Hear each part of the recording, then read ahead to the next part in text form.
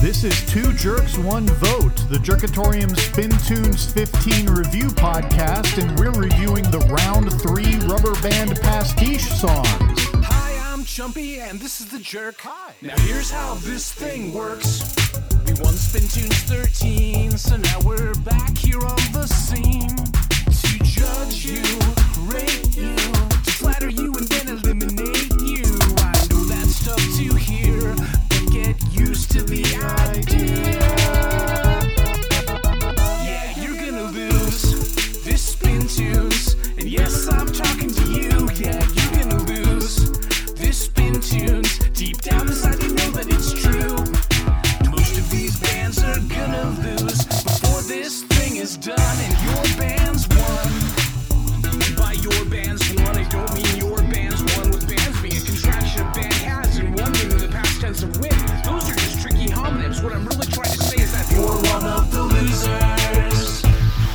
All right, did you listen and make notes? No, I just decided I was going to wing it.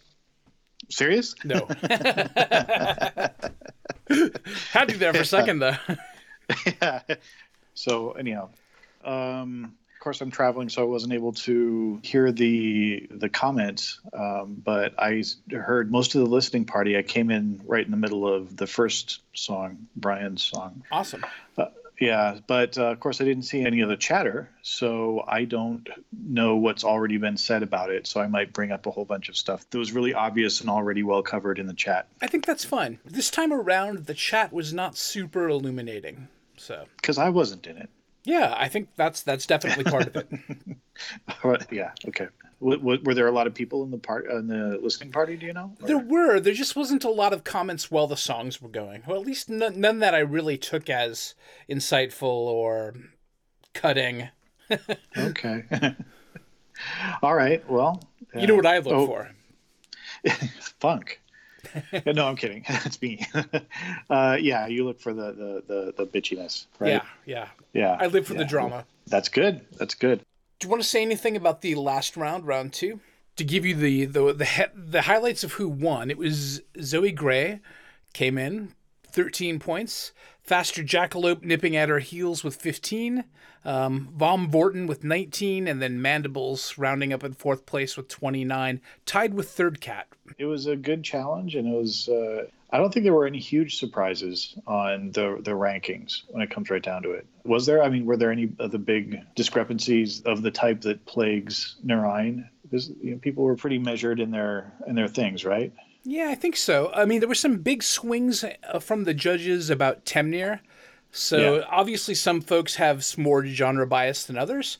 So you and I and Micah all placed Temnir 9th, 10th, and 11th, where the other two judges, Joe and Eric, ranked them 1 and 2. That must have been, if I were Temnir, I'd be a little bit pissed off by that. Yeah, definitely. There was also a big difference of opinion on Brian Gray. Edric and Joe ranked him 11th and 12th, which is, pretty low down there. And I think Micah ranked him 4th, and you ranked him 3rd, and I ranked him 6th. So just some slight difference of opinion there. Oh, yeah, and Good Guy Sojabe. It was another case of obvious genre bias, with Edric and Joe ranking them number 2 and number 4, respectively. And then you and I and Micah all having about the same opinion with 13, 10, and 12. So I think they also have reason to be a bit pissed at the judges. Yeah, I guess so. I don't even know what to say about any of that. Yeah. Yeah. Genre bias is a thing. Yeah, that might be it. It might, yeah. When it comes right down to it, there's something about just whether or not you enjoy a song and whether or not you enjoy the genre, So I don't know what to say. It's hard to take that emotional attachment you have to songs, or unattachments you have to songs in this case, and separate that from your sort of intellectual critique of the song. It's hard to do that. Absolutely. I said this, I think maybe during the last podcast, the stuff with the Bucket Hat Bobby, where I was just wild about the song, and I realized that it had some real shortcomings, but I just thought the feel of it, outweighed that. And I think nobody else really really felt it. So that, that swung it up to 3 for me, but I think the combined rest of the judges, really tanked it. So, well, how about judging this round. Now, there was a bit of criteria, and I, was kind of going back and forth on exactly how I was going to do this. And it's hard because there's a couple of things that we had to keep in mind. Number one, how well they aped the other band. Number two was how far away they got from their own sort of a style, their own sort of sound. And then after that, it's just kind of like how much we enjoyed the song. Yeah. And, when it comes to pastiche, too, there's a couple of, axes that you can judge it on. Do they hit it, like, musically? Do they get the sound? Mm-hmm. Do they sort of ape their style lyrically? Do they sing about the same kinds of things that they do? Yeah. Like, I feel like the Matchy Matchy tune in particular nailed the instrumental sound of Flock of Seagulls, but failed completely on the vocal sound of the vocalist. So, that's something you can judge too. But it's hard to say, like, what I'd prefer. Do I want them to blend their sound or blend their personality in with the style to make something different? Or do I want them just to completely ape the style and in all aspects? And I think it's the answer to that is it depends. And it's going to depend from song to song. Yeah. All right. So should we launch into it? Yeah. So first up, we've got Brian Gray, Boy and His Kumquat Tree.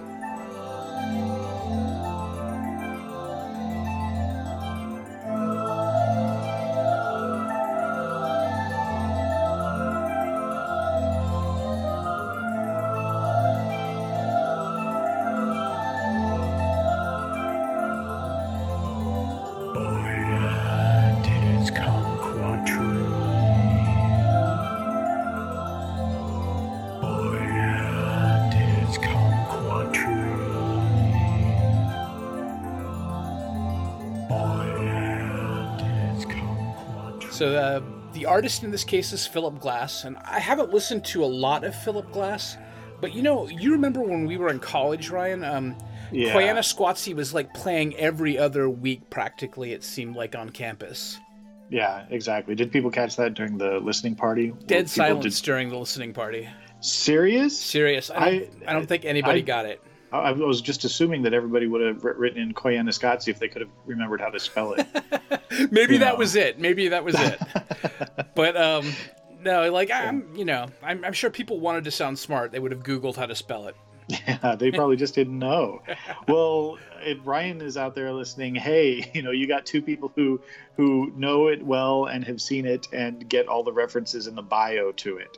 So right. So yeah, almost half of the judges, at least, got it. I wonder if Micah got it too. I'm pretty sure. Micah's pretty cultured. Lives in a college town. I don't see how he could have avoided seeing that. But he is like 60 years younger than either of us. Oh, yeah. So yeah, who knows?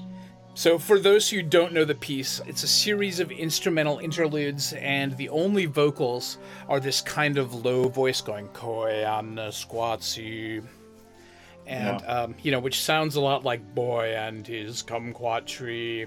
Yeah. And yeah. That's the riff there. Maybe a bit of a stretch, but yeah. Did you read the song bio, Chunky? Yeah. So it was all about this boy who's on board this sort of ark to go to colonize a new world, and he sneaks on these kumquat seeds. It was pretty interesting science fiction stuff. Yeah, but I'm sure that bio was kind of contrived as sort of a handy framework for the pastiche that he wanted to do anyway. At least that's my guess. I have the phrase humorously contrived in my notes right in front of me. I have my spies out there looking at your notes. So, yeah. But no, so yeah, I'm just assuming that he kind of had this idea to do Philip Glass, and he thought that Koyaanisqatsi sounded kind of like Boy and His Kumquat Tree, and so he built this narrative around that to keep the song in the Gleeble verse. Yeah. And as far as the Gleeble verse is concerned, this seems like a weird esoteric digression in terms of the bio, and a real stretch of a digression at that. I think it's such a stretch that it's actually kind of funny. Yeah. And essentially, we're not judging this as a part of the Gleeble verse. We're judging this as a standalone song in a competition. I like the sound of it musically. Yeah. And I like the repeated motifs. You get some feel of minimalism there. Yeah. It's very Philip Glass. Yeah. He's very successful in in meeting the criteria of the challenge that way. Except for the comparisons that we, the judges, are kind of compelled to make regarding the similarity to the artist being emulated and to the lack of similarity to the Spin Tunes' own oeuvre, this has just got to kind of stand on its own. So, yeah, instantly recognizable as Philip Glass, extremely different than Brian's other work. And I thought it was, complete success on both of those fronts in terms of the challenge was concerned. But so that means that the only other criteria that we have to rank the song on is its enjoyability, right? Well, not quite. I mean, I have a nit to pick with it lyrically. So, like, what if I were to do a pastiche of a Shadowy Man on a Shadowy Planet song, which is, for those who don't know, mostly surf rock without any lyrics. So I could get a pass on writing lyrics, and I feel like he kind of got a pass on writing lyrics doing this. And I might question whether I'm going to rank it above something that is very similar, but actually, wrote some lyrics, and some good lyrics at that. Yeah, no, absolutely. The trick that we're going to keep on bumping up against here is that we got to rank these too. So I guess there might even be like a fourth criteria that we haven't discussed yet. So there's, of course, did they ape the artist well? Did they, go far enough away from their own sound? Do we enjoy it? But then also, I guess, was it a clever and a neat idea? This was a very clever and a neat idea. Agreed. And it was executed well. But is it something that I want to listen to over and over? Yeah, maybe it's background music or something like that, but nothing that I, found myself skipping ahead to or, going back to over and over just for enjoyment. This is about as enjoyable as a Philip Glass knockoff can be, and that is somewhat limited. The lyrics are just 5 words, and it's a 6-minute song that feels like a 20-minute song. which is fine if you just kind of want background music. As a joke, it's one joke. It's the joke is that Koyaanisqatsi sounds a little bit like Boy and His Kumquat Tree. Right. And that doesn't last for 6 minutes. That joke is so I guess we got to just kind of figure out how we're going to judge this based on all of this stuff. And again, the problem is I think this isn't going to go very high on my rankings, which is a shame because it's a bit of an accomplishment. Yeah, it's very creative. Yeah, but it's like, do I want to hear it over and over again? Maybe not. Yeah, and it's a gimmick, and it's fine. And I like that it's Philip Glass, and I like that it's different. But when it comes right down to it, there's other songs that I want to hear. In this one, there's songs that I want to hear over and over and over again. There are, for sure. Yeah. For me too. The crime too is that we have to knock off 6? Yeah, it sucks to be us. There's no two ways about it. Yeah, I am pretty confident this is not going to be in my top 4. Yeah, it's not going to make my top 4 either. Yeah, which is a shame because it's a neat idea and it's pretty cool. And I might be wrong too. I haven't ranked these yet. There's a lot of juggling that I have to do. All right. Considerations. So, we should probably move on. This is going to be a terribly long podcast. Oh, yeah, that's right.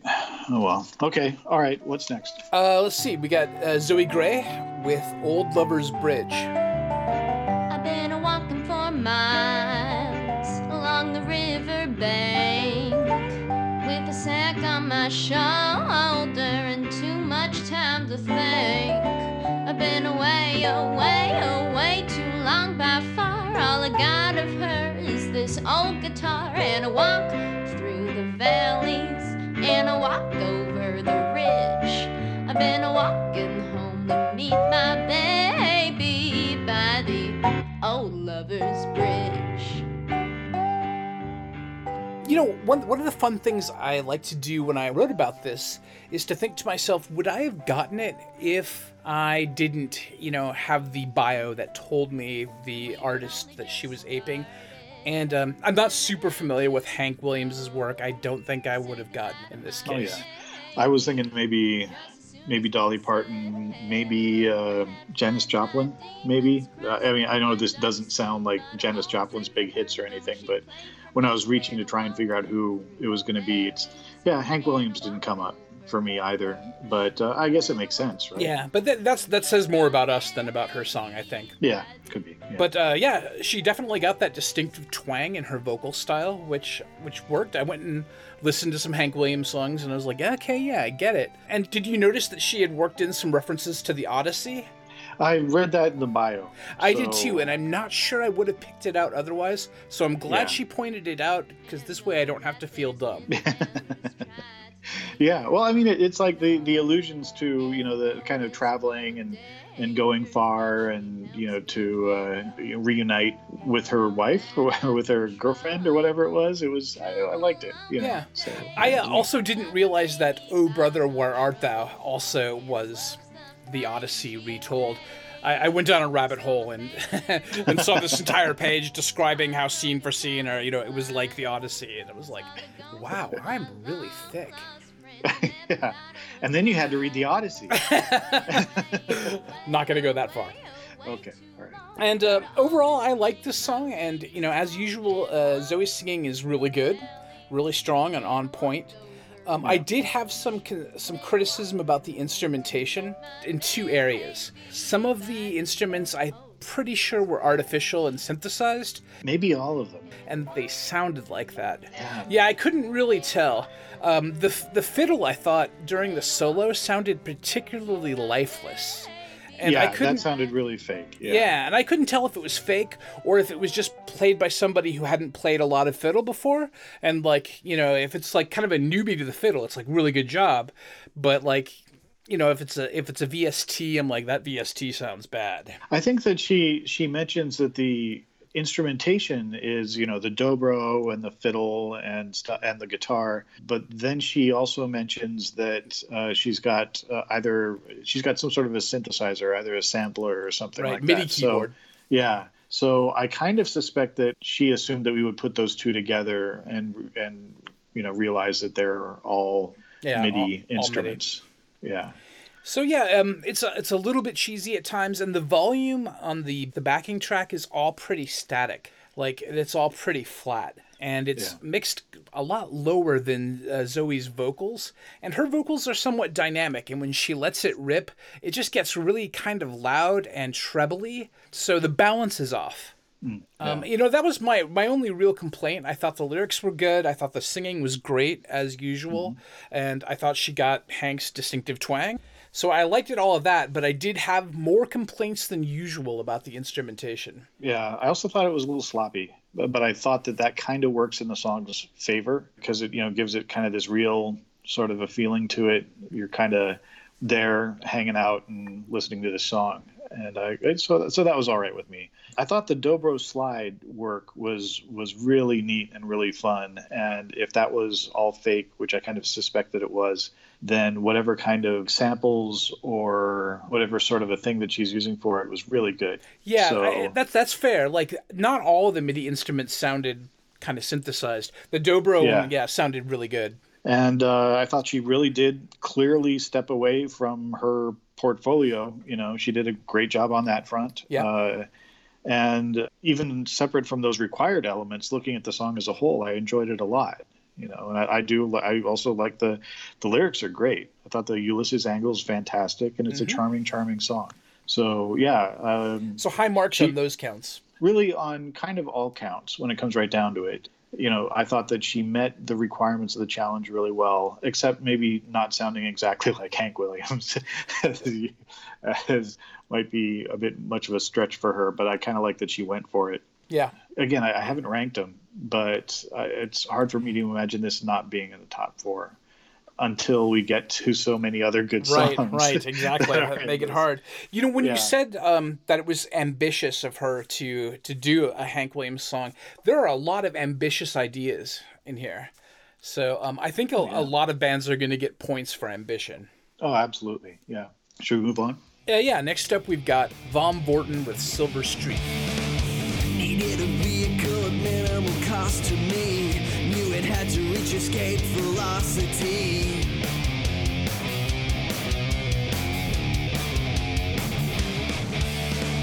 Bought it to get from A to B. The occasional trip to the sea.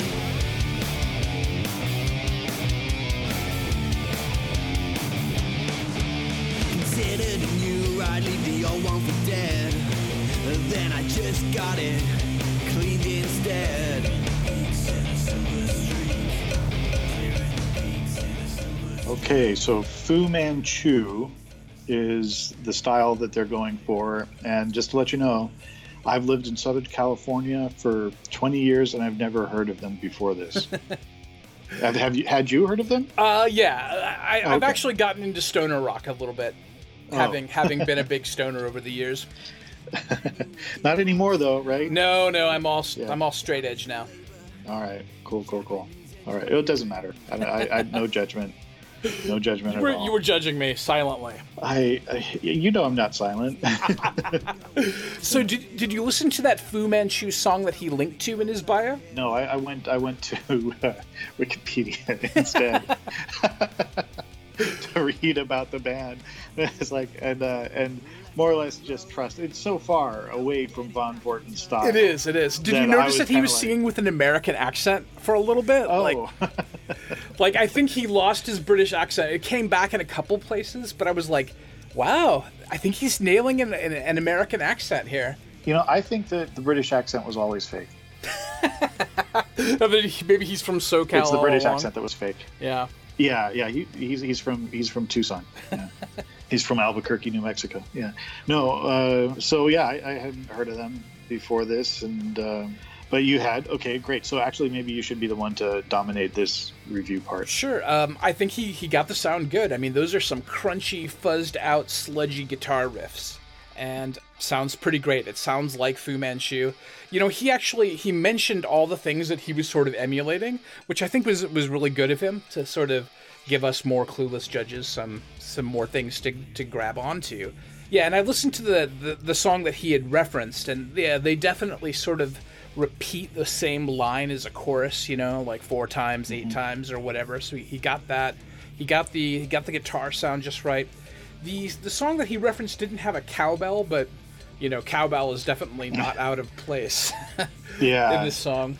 You know who it reminded me of a lot was Judas Priest. Oh yeah. Because they also kind of have that sort of thing. Of course they have the guitar and everything like that, but they also have the breaking the law, breaking the law. And like a lot of their songs are just kind of like just harping on this one phrase over and over and over again. So that's one of the things that it got me to. But yeah.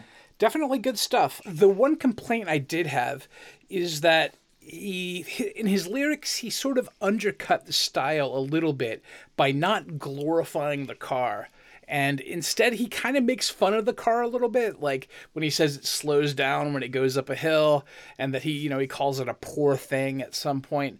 I feel like it undercuts the message about, the car is awesome and I'm awesome in the car a little bit. But, that is a nit I struggled to pick. So that's probably intentional to make fun of, of it's everything, a little self-deprecating, right?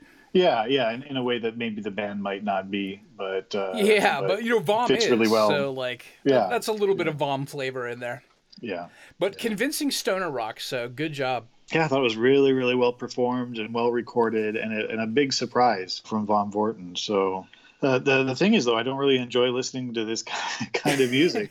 So as successful as it was in meeting the challenges, I might not rate it so high alongside other bands that also aced the challenges.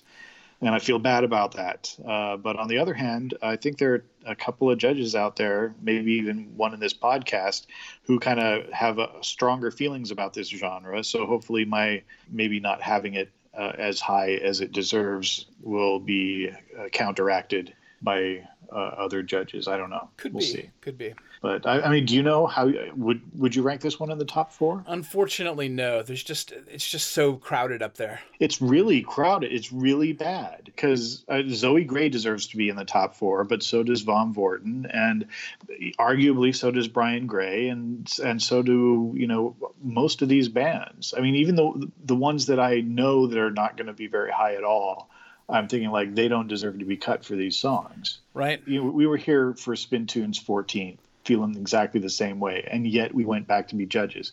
This sucks. This totally sucks, putting people in the bottom who don't deserve to be there. Yeah, but we're gonna do it. Yep, it's our job. So next up, we've got Faster Jackalope with the Gia's Got Room for Two. High school is over.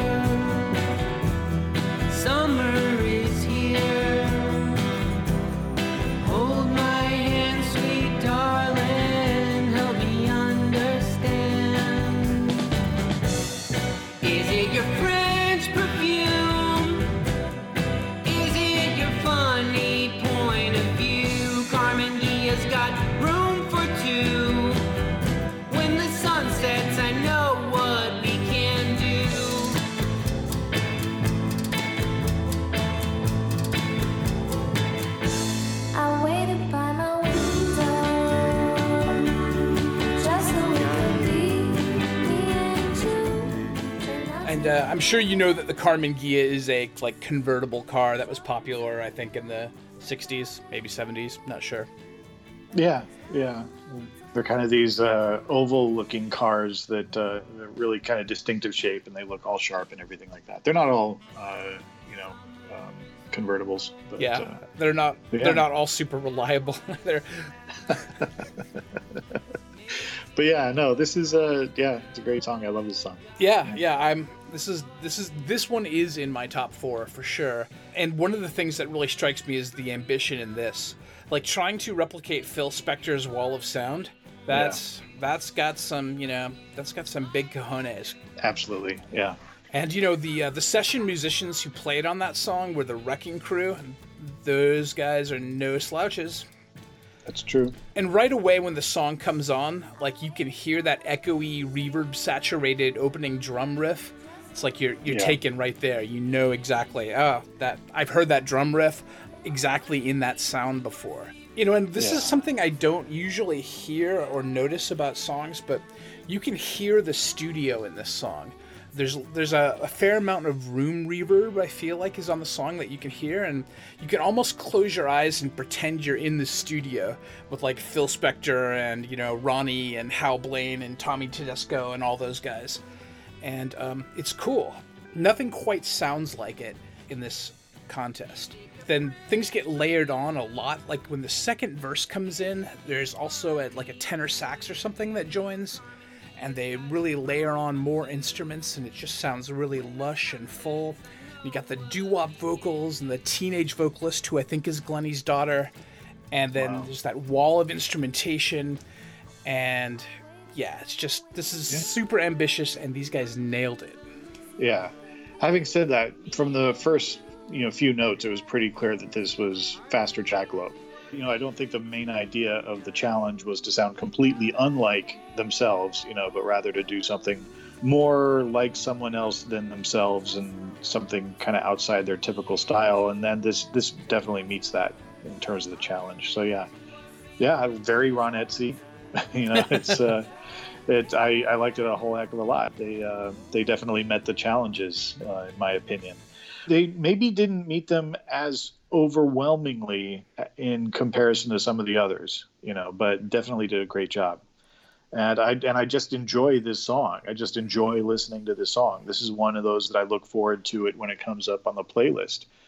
And it's fabulous, enjoyable, and maybe a little unobtrusive song, if you know what I mean. Like, It doesn't command your attention. It's just very pleasant, and I like it a lot. And again, look forward to it in the playlist. But I wasn't rocking out to it. Did you find anything else negative? No. I and just trying to think up something now negative to say about it. No. Yeah, I struggled too. It was very pleasant. Again, when I say that I didn't want to shake my booty to it, it's like it wasn't for that. That's not what this song was for. And it was good. I just loved it. It was wonderful to listen to. Great job. Yeah, and it had that sort of 50s earnestness to the lyrics too. Yeah, the lyrics were great. You could argue maybe that some of it was a bit cliched, but so were Phil Spector's songs. That's what it was. Yeah, that was what we're trying to do. It met the goals. So I'm happy with it. Let's see. Let's move on to Pig Farmer Jr. with Who Are You? I signed up for Spin Tunes 15, and I'm more than ready for Spin Tunes 16. The judges don't seem to realize I meet every challenge as advertised. Wrote a new song to play along. Gotta make it good or I won't stay long. Challenge after challenge I've undergone, and I'm still standing, I've not withdrawn. Who are you? Who are you? He's the only one who attempted a rap, so that's pretty bold. I think a rap would have been outside of anyone's style in this contest. So this was open to pretty much anyone if they wanted to do it. And I think a lot of people decided not to do it because it would be a bad idea for various reasons. So you got to give Pig Farmer some courage for going for it. And absolutely, I feel like since he thought he was being courageous, he might as well just go full in and then make it be a diss track on maybe some of the judges, call out Edric for his dislike of slant rhymes. Why not? Like, Sure. you know, got nothing to lose. Yeah, and he really, really went for it. You know, and I admire that. I mean, I think he really went all out. It's like his delivery is really, I don't know how to put it. It's a little mechanical. Yeah, but it's like from the beginning though, he's going for it. You know, I don't think he's really holding anything back, and that is exactly the way to approach this if you're going to approach it. So Yeah. I admire what he did. I like the backing music. Like, I like the beat. I like the 80s scratches. The bass line is good. And, you know, his rapping is on beat. And maybe a bit too mechanically on beat at times, but he's on beat, so good going there. I liked how he double-tracked certain lines for emphasis, and the second track was a distorted vocal effect, which I'm pretty sure I've heard a lot in the 80s. And I think Vanilla Ice was a late 80s artist. Like, I think he got big in 89. So, yeah, I think that's all, like, appropriate. I'm not sure I would have caught that it was Vanilla Ice in particular, but I don't remember a lot about Vanilla Ice except what he looks like in Ice Ice Baby. So I kind of agree when it comes right down to it. I didn't get specifically Vanilla Ice out of it. It's like when I think about this song, it seems more like like exactly what it is, like some middle-aged white guy who heard a little bit of Run DMC back in the day and thought that's what rap has been ever since. And because, like, I mean, even Vanilla Ice is...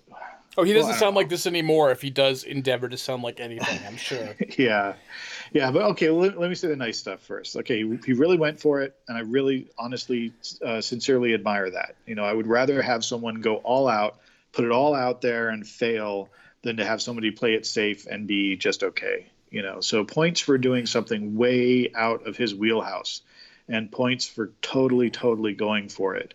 But I thought it was a little less successful in actually emulating Vanilla Ice. And, you know, it's like kind of comparing rappers to Vanilla Ice is usually an insult to the rapper, right? Right. We've done that ourselves, I believe. Yeah. And then, but comparing Pig Farmer Jr. to Vanilla Ice is sort of an insult to Vanilla Ice. Because, you know, I was trying to do some forensics here to dissect what went wrong with this rap song. Like, why is this so much worse than, say, like one of Micah Summersmith's raps? Because it definitely is worse than one of Micah's raps. And I thought the drum machine setting was extra boring. Like, it's just like a half step above a metronome setting. You know, it's just really, really basic. The lyrics, there's no real flow to them. They seem like he's reading lines, or maybe even given the benefit of the doubt, maybe even memorizing lines, but then he's just like reciting them. I don't know how to put it. It's hard to define, but really it's really stilted. I wasn't so fond of the bass line. I thought it was really too simple, and it wasn't engaging, and it was too low in the mix. You know, it didn't seem like a part of the song so much. It seemed like a background sort of a thing just to be there. The lyrics were fine, I guess. I mean, diss tracks are par for the course, I guess. The song was just so topical that I doubt that anyone is ever going to listen to this after the rankings are posted, right? Because it's just so specific to this specific challenge. Right, and this specific set of judges. Yeah, exactly. But still, though, it was fun in the listening party when it came on. I was just like, ooh, burn. Sick burn, Pig Farmer. So, yeah. I was excited to hear it when it came on in the listening party. It was great, so... Yeah, that's. I wish I was there. Or I mean, I wish I was there, but I wish I would have been able to see the chat. Yeah, I'll check it out. I wish Pig Farmer thought lowly enough of us to diss us more directly, but yeah. Well, we've had diss tracks against us before. That's true. But and then we've made diss tracks for other people too. but yeah, okay. But I mean, looking over some of those lines in the diss track, it was like judges don't seem to realize.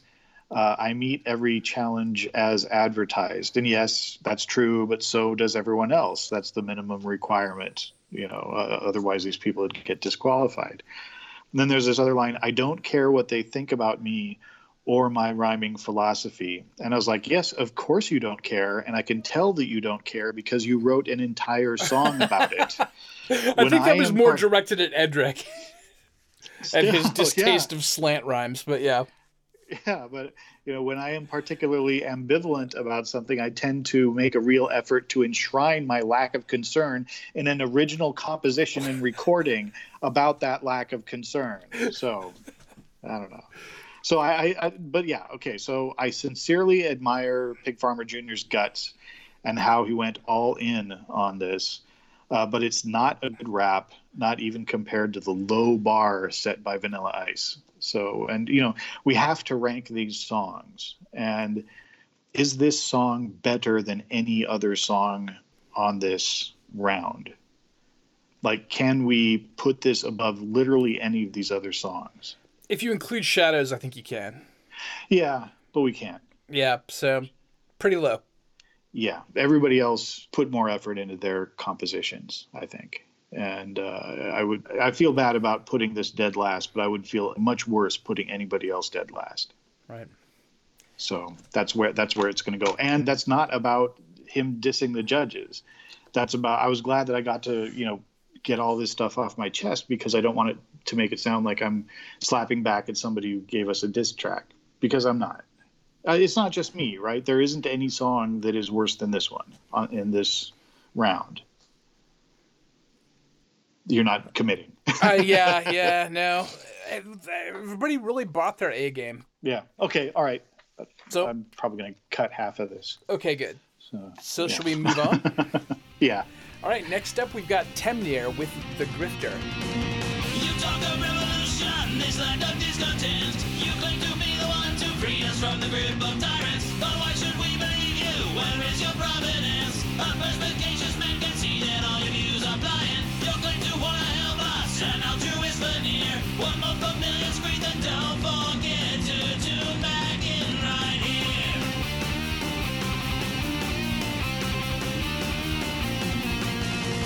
For the proliferation, narrative of pleasure, you join that federation of sycophantic swine. Why would you do this to us? I will admit that I have listened to Stranger Than Fiction, which is a great Bad Religion album, like in the past 2 weeks maybe.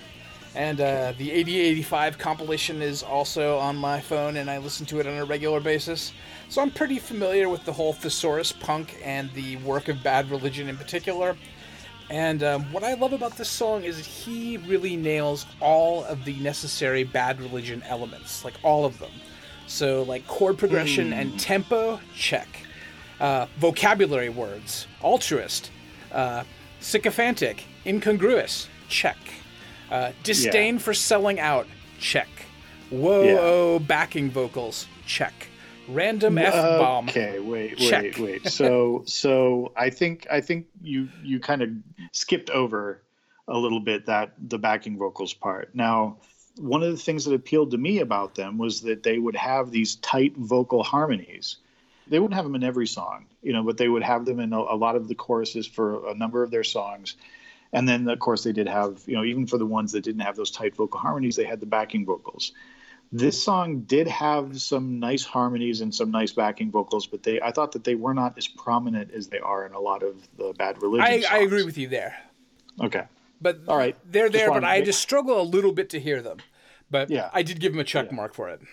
Yeah, they do have them. I just wish they were more prominent. So yeah, this is one of the better nailings of a style. And I think he did it from the lyrics to the sound to just about everything. I feel like he did a great job. Yeah. And as a Bad Religion fan, I liked it a lot. Yeah, the guitar sounds very, very, very Bad Religion. The vocals, I thought, sound very Temnir. Yeah, not much you can do about that. Yeah, but and again, I think I would have preferred more harmonies. I thought that might have gotten in the way of some of that. And I thought, I'm open to other opinions, but this is not stepping really very far away from Temnir's typical style. Not super far. The difference between metal and punk is, there's some overlap there. They're like related to each other on the circle of fifths of music genres. They're like yeah, but also just like okay, so it's specifically mentioned in the challenge that we're using departure from style as one of the judging criteria, and I think they're losing some points for me for that. And who knows? I mean, Temnir might believe this is a huge departure, and esoterically maybe it is. Again, on the fringes maybe it is, but empirically it is not. they have the guitar sound very similar. And I know that even that you could argue, but the instrumentation, arguably the song structure, and the just sort of the general superficial sound of it. And I don't mean that the song sounds superficial. I mean, just like if you step back and get the whole kind of tone of tempo and tone and instrumentation, then that is all very similar. Right. Someone who wasn't familiar with the vagaries of the genres wouldn't maybe even realize they were different genres. Exactly. Esoterically, different. Empirically, not different. So I thought that, and again, we're comparing all of these against the other bands. So I thought the other bands, almost all of them did a better job at stepping away from their style than this one did. Yeah, I agree with you on that. Yeah. All right. But I liked it. And I'm just trying to justify how it's not going to get into the top 4 from me. Right. Yeah.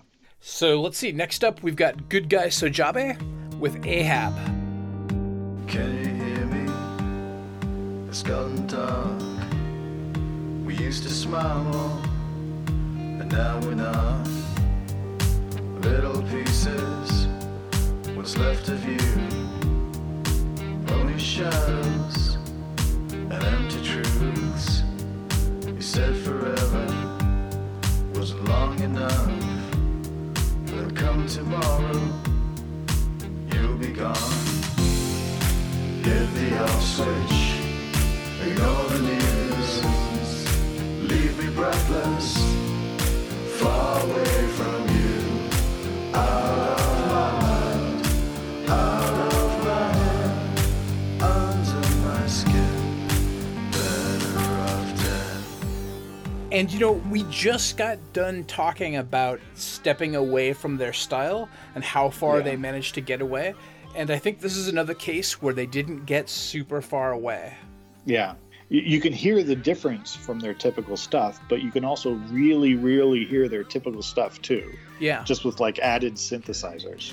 So I went back and did a little homework on Moby. Like, I have the album Play on my phone, and I listen to it from time to time. And it, like, I was like, this doesn't sound like Moby. What do I think Moby sounds like? And so what I think Moby sounds like is sort of blending of roots blues and gospel music against like break beats and turntable riffs mixed with some, stabby techno synth sounds. And he did a lot of pillaging of sounds from like 1930s Alan Lomax field recordings. That's where he got a lot of the vocal riffs that he would sample and then use again. Yeah. And, we hear some scratchy turntable sounds at the start of the song. And there's that, and I don't want to feel sober line. And I think that's the idea that they're going for, is that they sample this from an old recording, and then they play it back in the chorus. Yeah, from like one of those old 1920s, 1930s Stone Temple Pilots recordings. Yeah, exactly. And from an Eddie Vedder track from the 1910s. Right. Yeah. It's like a field holler, but grunge style. Yeah.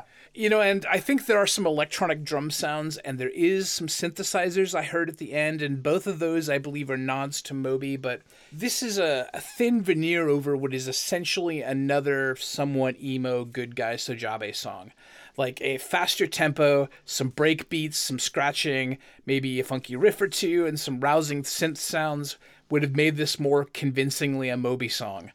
And, if they had just one vocal hook that the singer sang and sampled and repeatedly used, like in a cut and paste kind of way, I think would have been better than the normally sung lyrics, what you get on the verses. So all of that is about one or maybe 1.5 of the criteria, the specific criteria of the challenge.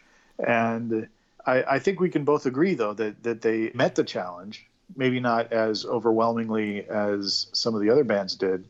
But then if they did, then we got to talk about our enjoyment of the song. Yeah. And that's something that you've avoided talking about. Yeah, well, I was just hoping that I could sort of maybe skate by on clobbering it on just the lack of Moby-ness in the song. We're going to see your rankings. They're going to post your rankings. I would have never guessed Moby in a million years. Yeah, but they're going to post your rankings.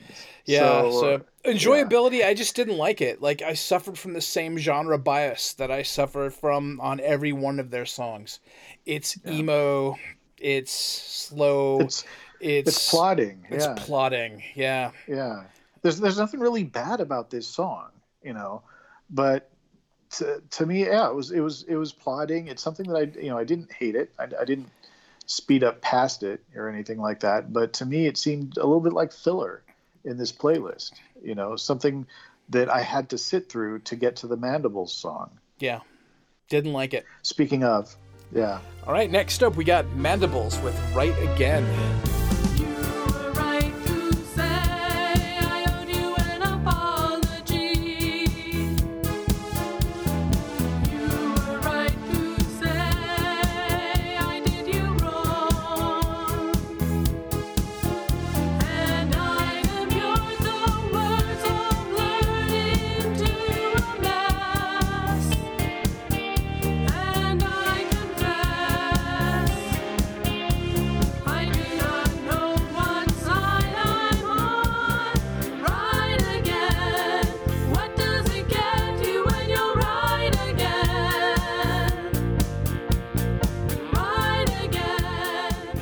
Okay, let me start out, man. Okay, ABBA's your wheelhouse, dude. So this is how you get my highest ranking.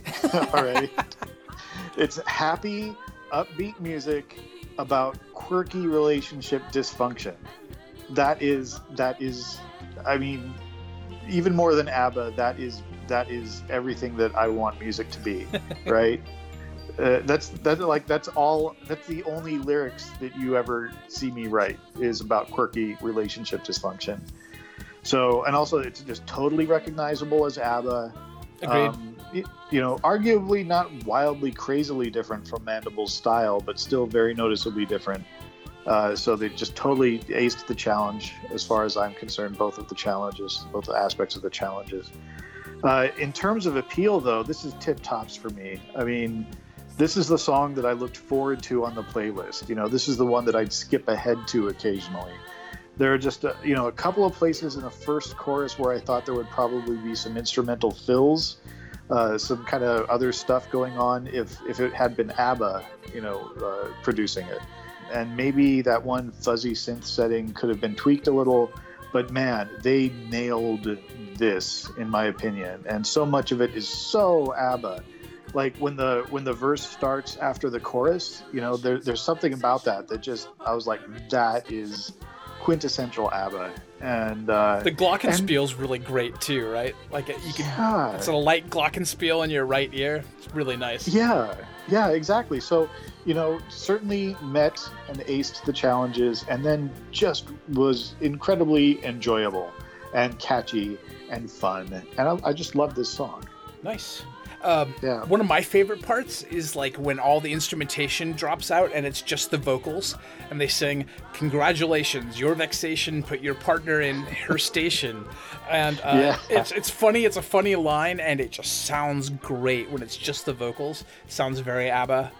It's just really dead on. There's some subtle oohs on the backing vocals that I think are really great and really right on too. The only complaint I had about this song is that some of the synths sound a bit cheesy, and maybe they sounded like that in the 70s too, and I just don't remember that. Well, I think so. I think that one kind of main fuzzy synth that's in there with a little bit of sustain, I think, again, I thought that could have been maybe a different choice, or could have tweaked that a little bit to make it a little less fuzzy, a little less sustain, a little more, I don't know. I keep on wanting everything to be a clav. But not necessarily that, but like whatever they're, the weird kind of piano / clav / synth sound that they have in Money, Money, Money or something like that. But yeah, this is all just conjecture. This is all just like yammer, yammer, yammer. I just love this song. This is going to get top marks for me, and I do listen to it over and over and over again. So yeah, I like it. I love it. Yeah, wonderful. I like this song a lot. I'm not the biggest ABBA fan, but I recognized what it was and how good it was. So yeah, this is pretty high for me too. Cool. All right, next up we've got Third Cat with Hideaway. Watching the moon and we're feeling in tune.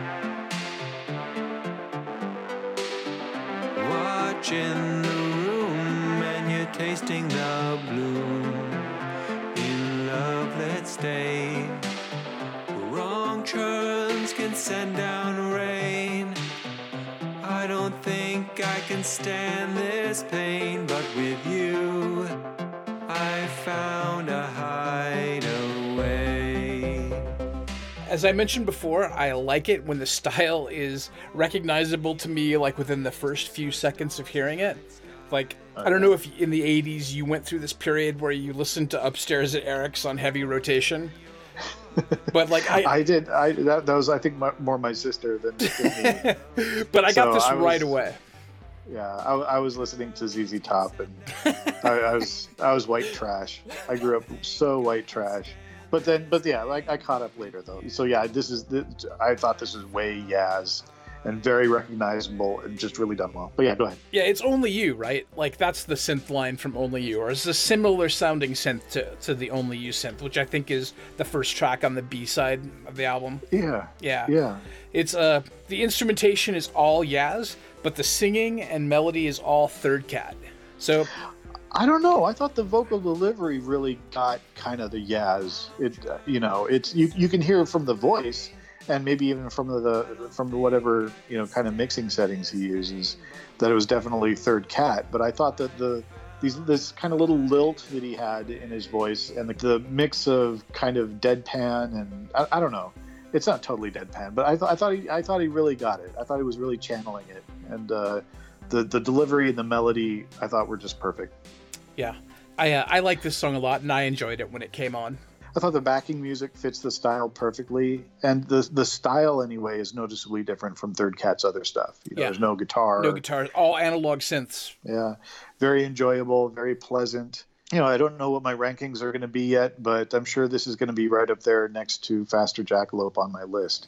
It's like I kind of have them right next to each other for similar reasons, in terms of how they did their song and how enjoyable it is. So, yeah, I don't know. Again, I don't know what they're going to be, and it's a crowded top four. It really is. But yeah, I enjoyed this song a lot. Right. This ends up in my top bucket, but I don't know if it'll make the top four. It's gonna be an agonizing decision. Exactly. If there ends up being 6 in your top 4, that's going to be harsh. That will be hard. All right. So next up, we've got Governing Dynamics with "Leave It at That." I was standing under a street lamp. I was staring at the moon, feeling full of the weakness that steals the words I try to say to you.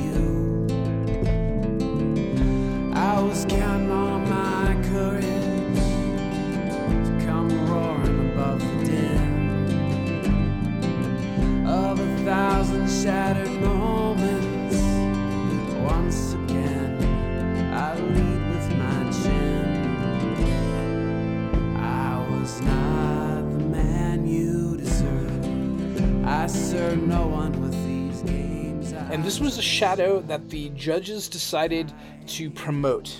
So the rules have changed in Spin Tunes. It's not the highest ranked band from last round that didn't make it is reinstated as a shadow.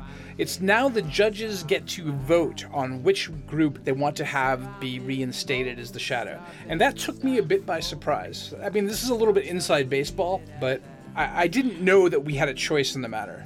There was a reinstatement Yeah, there I'm was. blanking. There was a reinstatement last time too. in 14. And But it I didn't thought it was a happen this way, technical right? reason why we had to do it. And I didn't realize that we'd be doing it again. But I actually Yeah. struggled a little bit with this decision, that the Governing Dynamics song would be the one to be reinstated. But let's do our reviews, and then maybe we can talk about that a little later. Okay, all right, yeah. So I know this is supposed to be a Bob Dylan song, but I can't. Oh wait, I know what you're gonna say. I know what you're gonna say because I'm gonna say it too. I Wanna can't say it at the stop same hearing time? fucking... Okay, ready? Billy Piano Joel's Man. Piano Man. Oh my god. It's like... we didn't arrange this beforehand, people. It's so yeah. Until I'm emboldened to stop betting, stop folding, I guess I'll leave it at that. And then I just wanted to go la di di da di di da. Da-di-da. Oh my But god. did people mention that in the listening party? No. No? I think we're just terrible people, Brian. That's why we're doing it. So it's like but I would have done it as a listening party. I would have typed in la di da. Am I the asshole in this whole thing? Other Is people that what's might have going thought on it. here? Yeah. It's much more civilized when you're not there. Oh dear God, that is so. I guess I'm not surprised. All right. Yeah. Okay. Well, anyhow. And you know what? I think part of the reason is that Piano Man also has a harmonica that sounds like that. Yes. You Yeah. know? But it's the rhyme scheme too. It's the rhyme meter. scheme, and it's even a little bit of the melody. Yeah. Yeah. But Wow. we step back a step, there are some solid Dylan-esque poetic lines in here. Oh yeah. Like the line, once again I lead with my chin, and I took a shot, but I ain't known for my aim. Yeah. And that whole until I'm emboldened to start betting, stop folding. I thought, there's definitely some good lines in here, and I appreciated that this was a serious song. If you're gonna like reach for Dylan, you best not miss. Yeah. Like this is ambitious. There we go. Yeah. Another ambitious one. Yeah.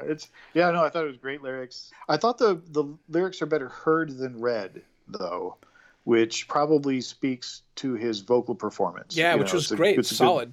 Yeah, absolutely.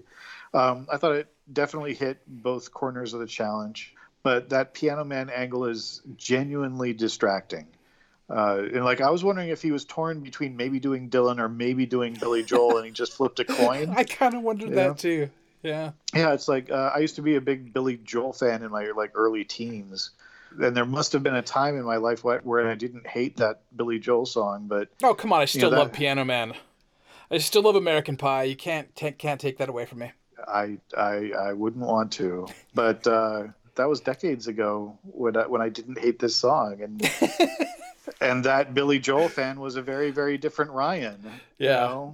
I can see this as a good song from Governing Dynamics with a good performance and great lyrics. But that Piano Man stuff just makes me cringe, you know, when it rears its head in this song. And It's it a does good so effort. like before every chorus, I think, right? Yeah. It's a good effort with some nice touches in the background too. It's not just like a G&G song, there's stuff going on there that I appreciate that. But, it's still maybe not quite as enjoyable nor as elaborate as a bunch of the other songs. Yeah. So ambitious, yeah, maybe, but maybe just a step and a half above a G&G. Right. Doesn't quite make my top bucket. Let's move on to the rest of the shadows, and then we'll circle back and we'll talk about the reinstatement problem. Okay. All right. All right, so next up we've got Jocko Homomorphism with We Were So Grand. Get up at dawn, head for the coast, drive to the west, through the valley so green, rent us a shack, close to the beach, it says it sleeps 4, but we brought 14, leave your clothes inside, the moon is our guide, as we head for the beach, take my hand, solidarity, we march to the sea, and our hymn never sounded so grand. The party I thought this met the challenge criteria just fine. The vocal melody and the lyrics are good. And it definitely covers that kind of Jimmy Buffett territory and that Jimmy Buffett vibe. The G&G is a little sparse, though, in my opinion. It's kind of far back in the mix, too. I thought it could have used more instrumentation, basically. I thought there needed more bells and whistles and more, just more stuff would have improved this song a lot. Yeah. More of anything. Pretty sure Jocko is strictly a synth guy. So he got Pig Farmer to play guitar, so good job on collaborating. Yeah. So this is definitely outside of his comfort zone. Yeah, it's but still, I mean, he could have put a drum machine on there. He could have put a synth bass on there to make it sound like a stand up or something, or not even necessarily a stand up. I might rate Pig Farmer's song higher. Than this one? Yep. Oh well, it doesn't matter. We're not that you don't get to. Yeah, I said Some of the Shadows. I thought Pig Farmer song is ranked higher then. Yeah, but I mean, it's like if you're just saying that to insult this shadow, then congratulations. I mean, I don't know what you're trying to do here. Just But trying to there give you Pig go. Farmer some more credit. Like, I liked his Okay. diss track. You're giving him credit by insulting somebody else. Fine, okay, I'm not going to go into it. All right, but yeah. So as simple G and G though, this doesn't sound. And wait for it. Here it comes. This doesn't sound so grand. Get it? Yeah. It's a play on the title. Yeah. All right. Got it. But it sounds a little phoned in, you know. And I wonder if you would have done more with it if you'd known that a reinstatement was at stake. Yeah, perhaps. So yeah, in 14 with Glenn Raphael, you know, he basically said that he would have tried harder if he thought there was any chance that he was going to get reinstated. Yeah. So I think the answer is always try your hardest. yeah, that's it. All right, so next up we've got Menage a Tune with Surfin' the Web. When my summer never ends, summer never ends. This isn't California, but I'm proud to be a Florida boy. The state is always sunny while I'm rolling in the money with joy. Although I gotta admit I'm always close to the beach, you'll only find me sitting behind a large computer screen. Cause I'll be surfing the web, surfing the web, I'll be surfing the web, surfing the web. My laptop's open and I'm laying in bed, I'll be surfing the web, surfing the web. And I guess Joanne was sick. Joanne had the flu. So that sucks. that's why Ted is singing. And we've got some good singing and harmonies from Ted. And Yeah. I felt like Ted and Joanne did a pretty good job of getting that surf song sound. And I couldn't help but thinking, where are those high falsetto Brian Wilson backing vocals? I just wanted him to go, "Ooh-wee-oo." God, I totally missed that, but you know what I mean. Yeah. Ooh-wee-oo. Yeah. God, I just missed it twice. Just stop doing that. Cut that out. I'll flex that up. Yes, when I edit it. thank you. Ooh-wee. There you go. Oh Yeah. my God. Yeah, that's why All right, you do but- that sort of thing. Honestly, I do that in most of our songs. I put know. something like very, very much like that. Woo! So I yeah. thought I missed those. Yeah. But despite It's, that, this was pretty solid. But there were some novelty song aspects to it, and I didn't particularly like some of the lines, like the one about the Speedo being too tight or the naked video streaming, and that kind of sunk it for me a little bit. I kind of wish that it would have been more of an earnest surf song than, kind of a novelty tune about surfing the web. It's somewhat funny, but also somewhat corny. Yeah, but it's I don't. But all joke songs, all novelty songs are at least somewhat corny. Yeah, I think. yeah. So I mean, you can't really get away from it. And I thought that the Speedo's too tight. The kind of vaguely PG-13 elements of it made up for some of that anyway. Yeah. It made it a little less corny. Yeah, I thought it was fun. I thought it was really enjoyable. I like the self-deprecating humor. I thought the mix needed a little work. The organ is super loud and the drums and bass are super quiet. And is there any guitar on the track? I couldn't tell. Oh, you know what? There might not be. Yeah, I thought that the vocals and the organ should have come down a little bit in the mix, and it just needed a little more balance. But again, I thought it was fun. I thought it was fun and funny, and the stuff that you didn't like, I liked about this song. So yeah, it's Anyhow, I thought it was fine. So we'll get to that when we talk about the reinstatement. Yeah. And then, let's see, next we got Faster Jackalope with They Know. They say someday will never come. I want sometimes for too long. I won't listen to what they say. Who are they anyway? Please don't worry, I'm still here, frozen in place. All these sorry eyes I see. Oceans rise. I love this song. Yeah, they know they're getting a twofer. Yeah, I would have, Yeah. if I could just vote for the song I like the best, this would be my number one song. Like, irrespective of all challenging stuff, I like this song the best. I love me some pop punk, and they really did a good job on this. Yeah, I think I know who they're... I mean, they didn't put it in the lyric sheet, but I think I know who they're aping here. Do you? Is it Blink-182? That's who I was thinking. Yeah. And I think they nailed it. I think they really nailed it. Yeah. I think they got it exactly right. I love the way Glennie and Frisbee combine on the vocals, and they are just delightfully sneery and jubilant on the choruses. Yeah. Like, the chorus has a great lift to it, and it just it pumps me up. I love this song every time I heard it. I mean, it's not highbrow, it's not sophisticated. This is just a guilty pleasure on my part. I really liked it. Yeah, it was very, very successfully, very Blink-182, I thought, with all of the good stuff that goes into that. So, yeah, I don't know how much I should save, since we'll be reviewing this during our next Song Fight podcast. Again, I'm sure. Right. They Know is the title of the current Song Fight. Yeah, exactly. So anyhow, great energy. That sounds great. Good vocal work. Great guitar work. I think it's going to be a super strong Song Fight contender. For sure. All right, and next and finally, as usual, last of the bunch is Matchy Matchy with Eagles. You fly away every year when it gets dark and gray, and then someday you're back when all the clouds have gone away. We're together in fair weather.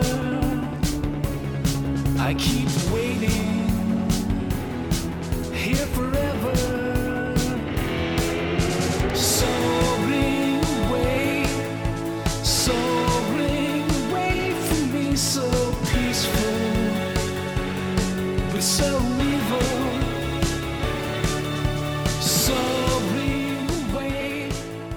Yeah, these guys did a good job with the instrumentation. I thought it sounded really Flock of Seagulls, so whoever put together the instrumentation there really nailed it. Vocals, pretty crappy. I thought the whole song sounded a little slapped together. At the last minute, you think so? Yeah, like just really, really kind of slammed together just to get something in. And I don't even know why they bothered, since it's just a shadow anyway. You know, one thing, I listened to some Flock of Seagulls songs, and I somehow missed that the vocal sound was supposed to sound emotionally flat, like they were on Barbiturates or something. I don't know how I missed that. They're total zombies. So yeah, the vocal line has a little too much inflection. You know, it has a little too much soul to sound exactly like the Flock of Seagulls. It does. Yeah, but I don't know. It's one of the problems that I had too was with the lyrics. And just a bunch of pap. It's pap, but it's also just a dumb pun. It's like this. Okay. So I'm going to tell you a joke. You ready for it? Yep. All right. Knock knock. Who's there? Orange. Orange who? Orange. You're glad I didn't say banana. And by the way, it's funny because orange sounds like aren't. Get it? Get it? Now start laughing. Oh. All right. I don't feel good. So that's what this song is. So that's what this song is. It's like, so it's like a bad it sounds knock like knock Flock joke. of Eagles. Yeah, it sounds like Flock of Eagles, and you know it's Flock of Eagles. And then in the middle of the song, we say like, "Get it? This is supposed to sound like Flock of Eagles, of seagulls." And we make a bad pun with eagles. Get it? Oh, it's so dumb. I'm glad we made the other judges listen to this. It's like we give nobody credit. It's like nobody's ever heard anything before. And yeah, so dumb. So dumb. All right, we should have said less about that song. I still like it though. So yeah, anyhow, yeah. Okay, all right. So now we're going to circle back to we're going to circle back to the reinstatement. So only 3 acts were eligible for reinstatement. That was Governing Dynamics, Jocko Homomorphism, and Menage a Tune. Yeah. And it really came down to Menage a Tune versus Governing Dynamics, because the Jocko Homomorphism song was a G&G and it was a little bit phoned in. It wasn't the same caliber as the other two. Yeah. I've been traveling, so I had to kind of put in my vote, and I put in the first vote, and then I skipped town, and I don't do any what do you call it? Oh, the judges' I don't do any- forums. Yeah. Yeah, well, I don't do any social media at all while I'm traveling. So, yeah. Anyhow, I was the first to vote. And when it came to votes for reinstatement, I was having a really, really tough time deciding between Menage a Tune or Governing Dynamics. And I'll just say it. I voted for Menage a Tune. It was just by the slightest amount when it came right down to it. But I think I voted for Menage a Tune because it was more elaborate. Yeah. And fun and funny. But really what tipped it for me was, I voted for the song because I thought more work was put into it and more effort. I thought the lyrics for Governing Dynamics were more interesting and engaging, and it wasn't just this novelty text like the Menage a Tune one was. But again, I thought Menage a Tune, they put a lot of work into it. It was fun and upbeat and happy and funny, and that's why I ended up voting for that instead of Governing Dynamics. Cool. And I just took a similar but just the opposite tact. I gave Governing Dynamics the nod just because I thought it was more serious. It was more ambitious, and I just generally liked it a little bit better.